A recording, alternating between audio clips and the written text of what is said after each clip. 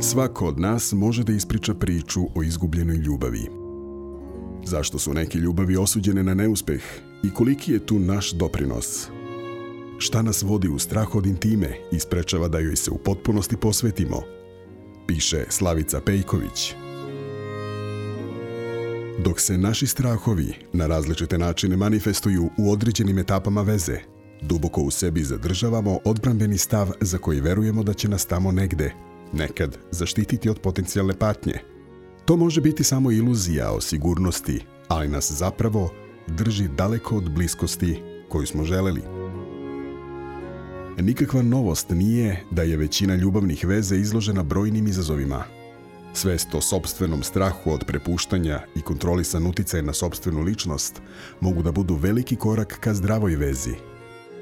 Strahovi mogu da budu zamaskirani različitim procenama o tome zašto nešto ne ide kako treba, ali suština je da zapravo sami sebe često sabotiramo na putu do bliskosti.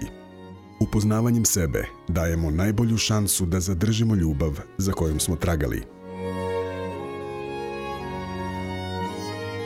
Ovo su neki od razloga koji izazivaju strah od prepuštanja stvarnim emocijama. Prvo, ljubav nas čini ranjivim. Nova veza je neispitana teritorija, a mnogi od nas osjećaju prirodan strah od nepoznatog. Prepustiti se ljubavi zaista znači preuzeti stvaran rizik. Ostavljamo mnogo prostora drugoj osobi, što utiče da se osjećamo znatno nesigurnijim. Brojne naše navike na koje smo bili usredsređeni počinju da blede.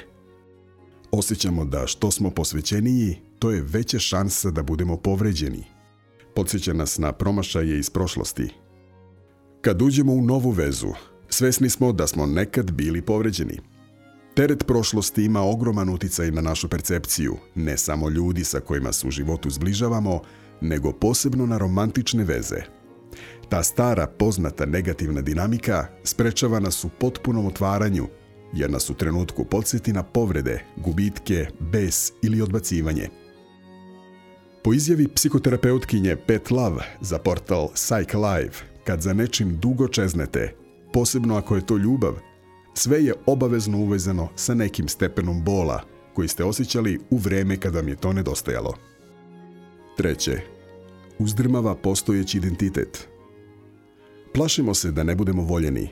Teško nam ide vrednovanje sopstvenih vrednosti, mogućnost da nas neko zaista voli. Zadržavamo unutrašnji glas koji nas kao surovi guru navodi da sumnjamo u sebe jer nismo dovoljno vredni. Samim tim i ne zaslužujemo takvu ljubav. Taj neizbežni vodič odlikovan je u iskustvu iz detinjstva, odnosu roditelja, ali i njihovim međusobnim emocijama. Kad odrastemo, te emocije mogu biti zaista bolne i vremenom postaju naš sastavni deo ličnosti. Vidimo ih kao neprijatelja. Unutrašnji monolog često je neprijatan, ali se sa njim osjećamo komfortno, jer ga dobro poznajemo.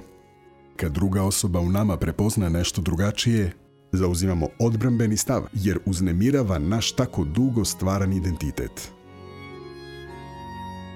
Sa radošću dolazi i stvaran bol. Svaki put kad osjetimo istinsku radost na emocionalnom nivou, jednostavno očekujemo i ogromnu količinu tuge. Mnogi od nas zato beže od stvari koje nas mogu usrećiti. Sve je istina, čak i obrnutim redom. Ne možemo osjećati tugu, a da prethodno nismo bili srećni. Kada se dogodi zaljubljivanje, oklevamo da se potpuno prepustimo samo iz straha od tuge koja potencijalno sledi. Peto, nema balansa. Mnogi oklevaju i zbog toga što im se učini da ih druga osoba nekako isuviše voli. Plaše se da ako se prepuste takvoj osobi, ne mogu da razviju sopstvene emocije. Istina je da ljubav najčešće nije ubalansirana jer se ljubav pokazuje manje više od trenutka do trenutka. Osjećanja se naravno menjaju. U minuti možemo da osjetimo i bes, čak i mržnju prema osobi koju inače volimo. Zabrinuti smo kako izbeći suočavanje sa emocijama za koje znamo kuda prirodno vode. Zato je bolje da se vremenom emocije postupno razvijaju. Šesto, uticaj na porodične veze. Jedna veza može zaista da postane simbol sazrevanja. Postajemo autonomni i nezavisni, što podrazumeva odvajanje od porodice, napuštanje starog identiteta, jer odvajanje nije samo fizičko. To naravno ne znači doslovce prekid veza sa porodicom. Ali na emocionalnom nivou vi više niste dete i udaljavate se od dinamike koja je formirala vašu ličnost. 7. Provocira egzistencijalne strahove. Što više imamo, više možemo i da izgubimo. Što nam neko više znači, veći je strah od gubitka takve osobe. Povisao na neuspeh postaje zastrašujuća. Često se, da bi se takav strah prikrio, ulazi u otvoren sukob sa partnerom ili u ekstremnim slučajevima u odustajanje. Ne znamo kako da se borimo čak i ako pokušavamo da racionalizujemo sebe. U pozadini je zaista strah od gubitka.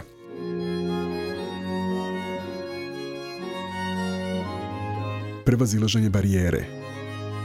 Strah od zbližavanja nije nerešiv problem.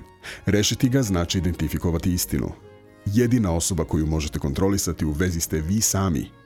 Samo kad znate zašto oklevate, ogroman je korak napred. Iz svake veze se nauči kako da limitiramo dileme, ali i rastemo sa svojim kapacitetima. Pod 1. Vratite se u prošlost. Zašto se neka veza završila? Šta nije bilo u redu? Šta je održalo? Koliko smo provocirali? Bili hladni? Odbijali seks? Započinjali svađe? Ignorisali nežnost? Kad to identifikujemo, otkrivamo i obrazac po kome se sve odvijalo i kako smo svojom sistematskom odbranom možda doprinijeli kraju. 2. Ne slušajte unutrašnji glas. Ućutkajte ga čim počne da vas hrani toksičnim informacijama i prepustite se sadašnjosti. 3. Suprotstavite se odbranama. Bez obzira da li zvuče kao visok domet, nisu naši prijatelji. Tu su da nas sprečavaju da postignemo cilj. Nisu konstruktivne, zapravo su pretnja. 4. Prepustite se emocijama. Poznata i istinita izreka je da nas ljubav održava u životu. Duboke emocije generalno nas osnažuju. Tuga je posebno poetična, jer kad ste tužni, vaše telo reaguje antitelima i vi se dižete. 5. Budite otvoreni. Ponekad vredi zaboraviti da li je u redu izjaviti ljubav. Ranjivost je znak snage, a ne slabosti. Ponašajte se onako kako osjećate. Saznanjem da ste ostali svoji, kontrolišete svoju sreću čak i u nesavršenom svetu koji vas okružuje. Kršite stare matrice. Budite fleksibilni.